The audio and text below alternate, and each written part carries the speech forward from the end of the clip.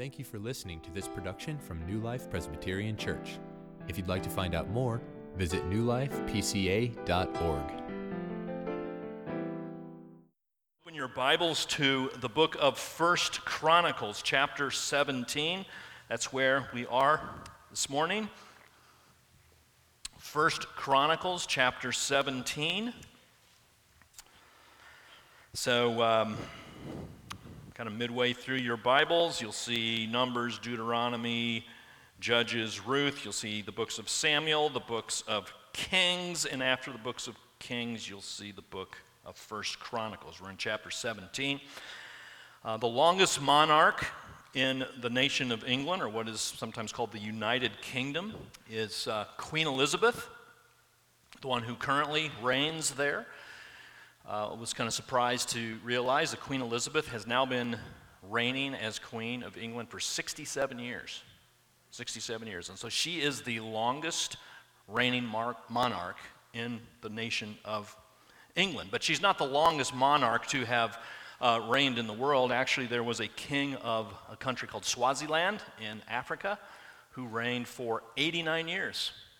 Started his reign very early and lived a long life. Just out of curiosity, I looked up some information on the shortest reign of any monarch and found that a guy named King Louis XIX in France in 1830 reigned for 20 minutes before he was succeeded by the king after him. If I were to ask you, what is one word that describes the theme of the Bible? One word that describes what the Bible is about, what gets to the main essence of the Bible, I wonder what you would say. You might say salvation. That would be a good answer. You might say God's glory. I think that would be a good answer as well. But I think the better answer, and maybe the best answer, is the kingdom of God. The Bible is primarily about the kingdom. What do I mean when I say the kingdom? Here's how I'm going to define kingdom for you today. God's people in God's place under God's rule. That's what the Bible is about. Think about it. You look at the Garden of Eden. What do you have? Adam and Eve, God's people, in God's place, the Garden of Eden, under God's rule, the authority of God. And then you look to the very end of the Bible, in the book of Revelation, and you see the same thing. God's people in the New Jerusalem, that's God's place, under God's rule as God comes down in the form of Jesus to be with his people. And everything that happens in between is telling us how the kingdom was lost and how God in his grace regained the kingdom. That's what the Bible is about. Have you thought of the Bible in that way?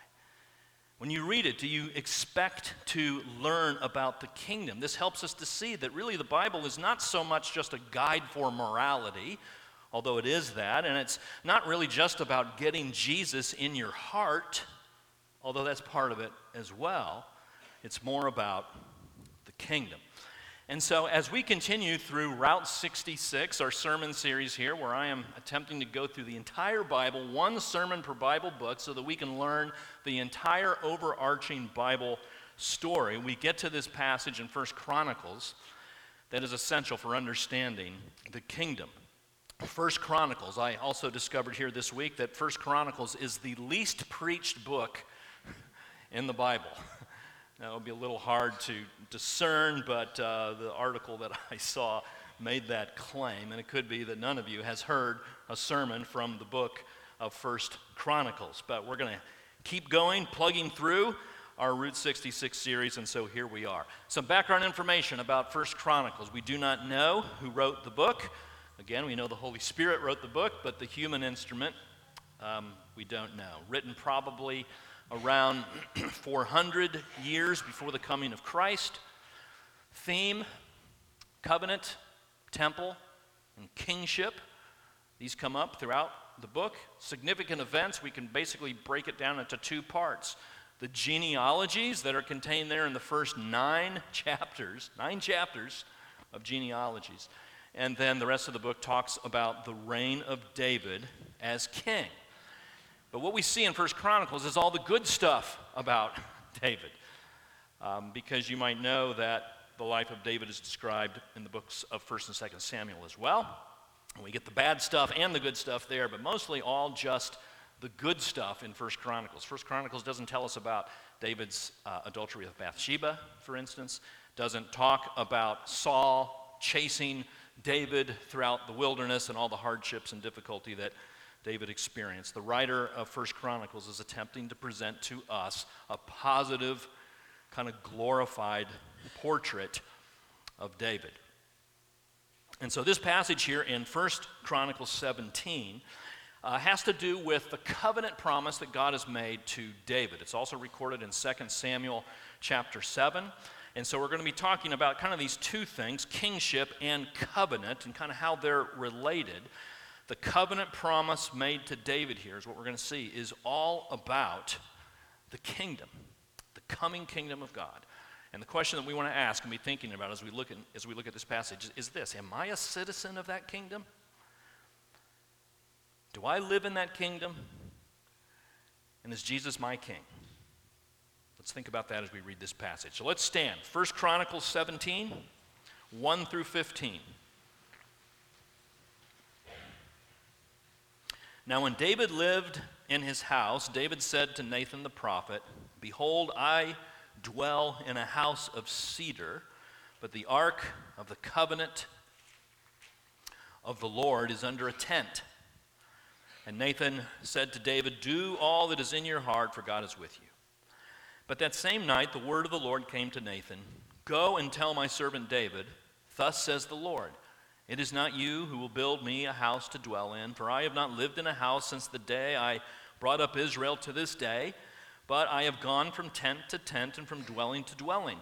In all places where I have moved with all Israel, did I speak a word with any of the judges of Israel whom I commanded to shepherd my people, saying, why have you not built me a house of cedar? Now therefore, thus shall you say to my servant David, thus says the Lord of hosts, I took you from the pasture, from following the sheep, to be prince over my people Israel, and I have been with you wherever you have gone, and have cut off all your enemies from before you. And I will make for you a name, like the name of the great ones of the earth. And I will appoint a place for my people Israel, and will plant them, that they may dwell in their own place, and be disturbed no more. And violent men shall waste them no more, as formerly, from the time that I appointed judges over my people Israel. And I will subdue all your enemies. Moreover, I declare to you that the Lord will build you a house.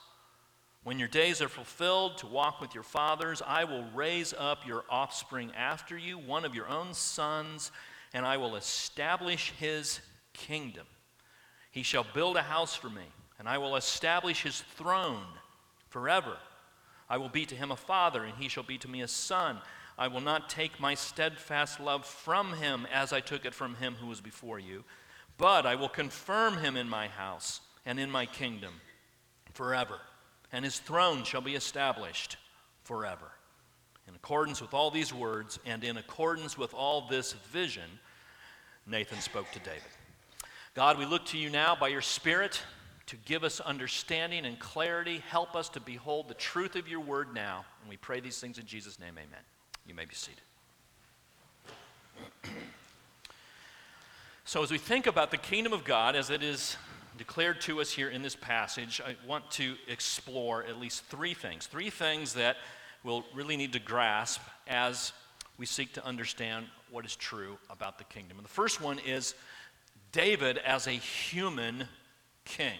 David as a human king. Now, we're going through, again, Route 66, one book of the Bible at a time, and what I'm doing is following the order of these books as they appear in the scriptures.